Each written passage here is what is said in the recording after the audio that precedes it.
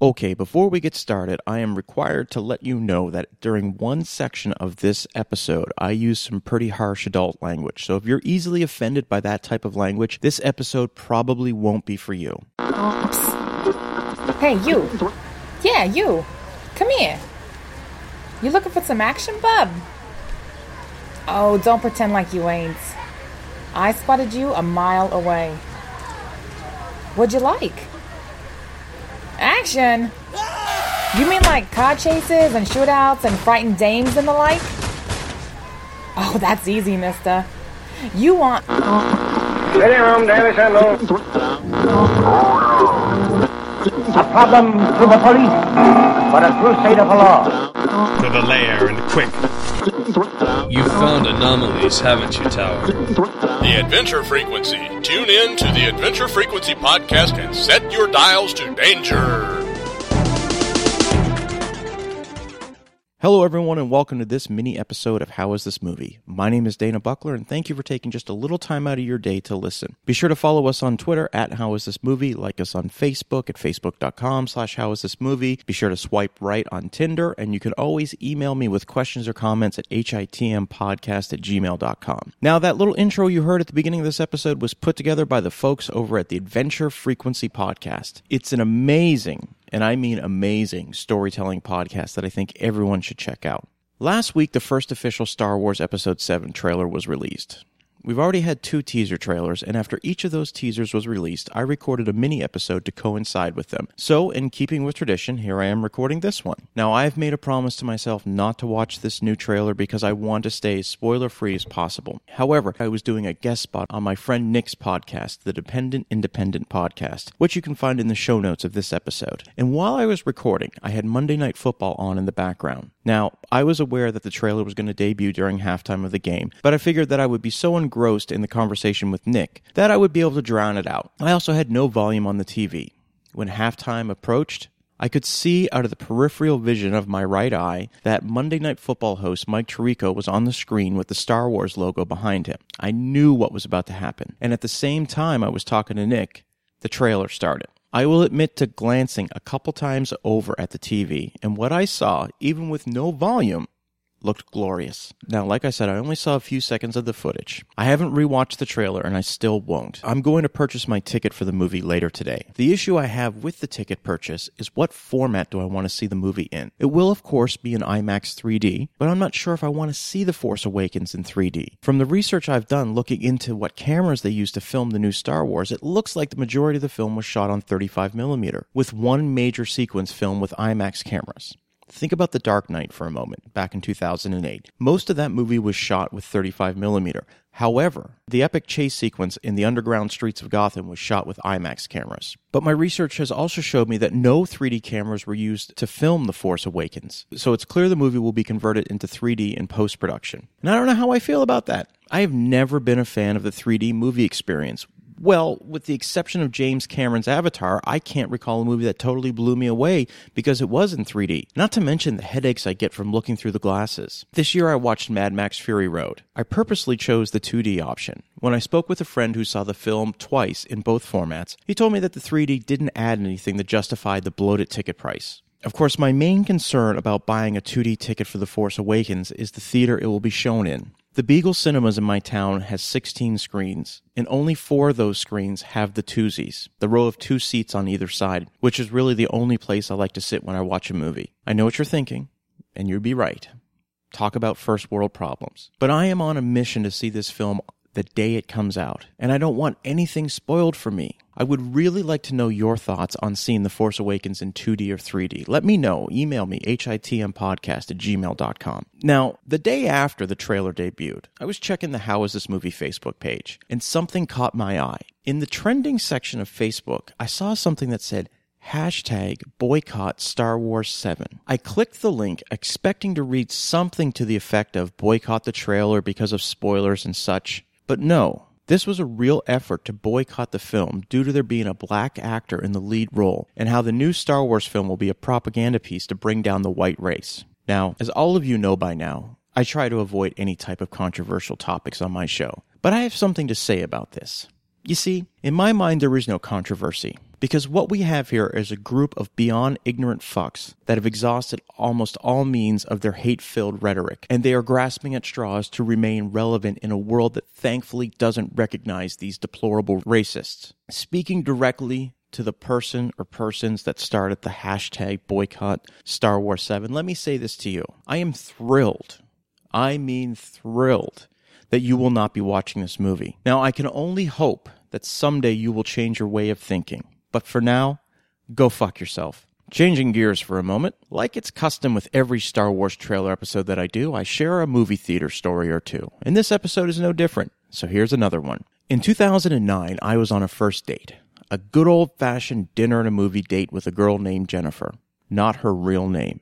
We had dinner at a small bistro, had a couple of drinks, and I thought a decent conversation. After dinner, we headed to Beagle Cinemas. Now, it's important to note that we drove in separate vehicles on this date. As we walked up to the box office, I said to the cashier, 2 for The Hangover. I was hearing great things about that movie, and I was really looking forward to seeing it. As I reached for my wallet, Jennifer quickly tossed a credit card to the lady and paid for the movie. I, of course, objected, insisting that I pay for the movie. She smiled and said, "Thanks for buying dinner. The movie is on me." By all accounts, we were off to a great start that night. I passed on concessions, but Jennifer bought some candy and a soda. We made our way into the theater, found 2 seats, and settled in for the start of the movie. Now, here's where things took a turn. The candy that Jennifer bought was in a cardboard box. But inside the box, the candy itself was actually wrapped in a plastic wrapper. And as the trailers were playing, all I could hear was this. As she struggled to get one chocolate-covered peanut at a time. I looked at her and smiled and politely whispered, "You know, it might be easier if you dump the candy out of the plastic wrapper back into the box." She looked at me and shrugged with a, "What are you talking about?" look. Oh well, the lights go fully down and the movie starts. We've got some good news and we've got some bad news. The good news is we found your Mercedes. That's great news. That's great. See? Yeah, it's over at impound right now. We picked it up at 5 a.m. this morning, parked in the middle of Las Vegas Boulevard. Huh. That's weird. Yeah, that is weird. There's also a note. It says, couldn't find a meter, but here's $4. The bad news is we can't get you in front of a judge until Monday morning. Oh, no, officer, that's just impossible. No, we need to be in L.A. tomorrow for a wedding. You stole a police car. We didn't steal anything. We found it. Yeah, if anything, we deserve a reward or something, like a trophy. I see assholes like you every day. Every fucking day. Let's go to Vegas. We'll all get drunk and Yeah, Woo! woo! Woo! Let's steal a cop car because it'd be really fucking funny. Yeah. Think you gonna get away with it? Not up in here. Not up in here. Now, I love The Hangover. I think it's an extremely funny movie. But what happened during my first viewing was anything but funny. As the movie begins and the laughs start, someone in the theater was laughing particularly loud and repeating the funny lines of dialogue out loud. In the first few minutes of the film, we see Zach I can't pronounce his last name, getting his measurements taken. Then the camera goes to a shot where you can see behind him and he's not wearing any pants. The person in the theater yelled out, "Oh my God, he's naked. He's naked. I can see his ass. Oh my God, that's so funny. Oh my God." And this continued throughout the first part of the movie. Every time there was a joke, it was repeated back louder and louder. Other people in the theater were turning around to look at this person. One person even yelled, "Will you shut up?" Only to have the joke repeater yell back, "You shut up." Now, I know what you're thinking. Dana, you're a movie theater etiquette defender, and in 2009, you were in your prime years of protecting people against such acts. What did you do to stop this? Well, the main issue was that the person was sitting right next to me. It was Jennifer that was the culprit, and as you can imagine, I was so far sunk into my seat that I couldn't see the screen, only the back of the seat in front of me. To say I was embarrassed is not a strong enough word. I didn't see any of these warning signs leading up to what was happening. Dinner was quiet and casual, and like I said, we had a very pleasant conversation. But what was happening now wasn't something I was remotely prepared for. I turned to her and whispered, "Boy, you're really enjoying the movie." She looked at me and smiled, then turned back at the screen and continued to yell even louder. 30 minutes into The Hangover, and I couldn't have told you one thing that had happened on screen. I excused myself to go to the restroom. I got up, and as I was walking out of my row, other patrons were looking at me in disgust. I mouthed the words, "I'm sorry. I'm so sorry," over and over again to each individual. I didn't have to go to the restroom. Instead, I was pacing up and down the hallway thinking about what my next move was. What do I do? I mean, I don't know her well enough to ask her to calm down. And man, she did pay for my ticket. I was in a bad spot. I looked at the exit doors, and I'm sure it was just in my head, but they were glowing, calling to me, saying, "Just go, Dana. Just go." I was out of options. I couldn't go back in there. I couldn't put myself through that anymore. I took a deep breath, and for some strange reason, quietly snuck to the exit door. I was the only one there, but I quietly snuck to the exit door. I looked back. No one was around. I knew that once I went through those doors, there was no turning around, and that I would be branded an asshole for life for what I did by Jennifer and anyone she spoke to. But that was a chance I would have to take. I pushed hard on the door. The cool evening air hit my face as I proceeded from the theater. Now, I had to have been in the hallway for at least 10 minutes before I made my decision. And as I was walking from the theater, I kept looking back. As I got closer and closer to my car, I was sure she'd be right behind me. I made it to the car, got in, and drove away. Some of you might be thinking that was a pretty shitty move on my part, but you didn't experience what I experienced. And just to be clear, I didn't leave her stranded.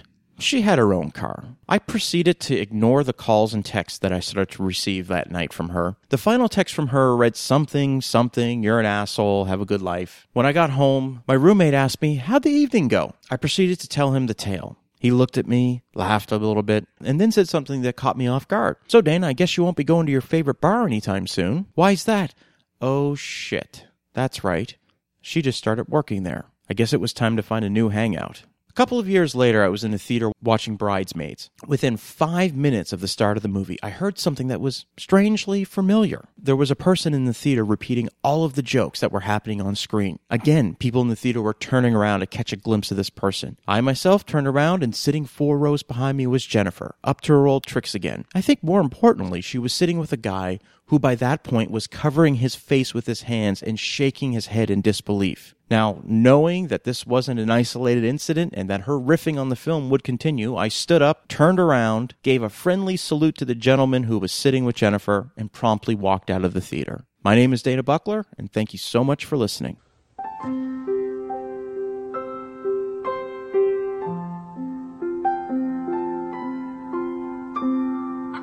What do tigers dream of when they take a little tiger snooze? Do they dream of mauling zebras or Halle Berry in her Catwoman suit? Well, don't you worry, your pretty striped head. We're gonna get you back to Tyson and your cozy tiger bed. And then we're gonna find our best friend Doug, and then we're gonna give him a best friend hug. Doug, Doug, oh, Doug, Doug, Doug, Doug, Doug. But if he's been murdered by crystal meth tweakers, well then we're shit out of luck.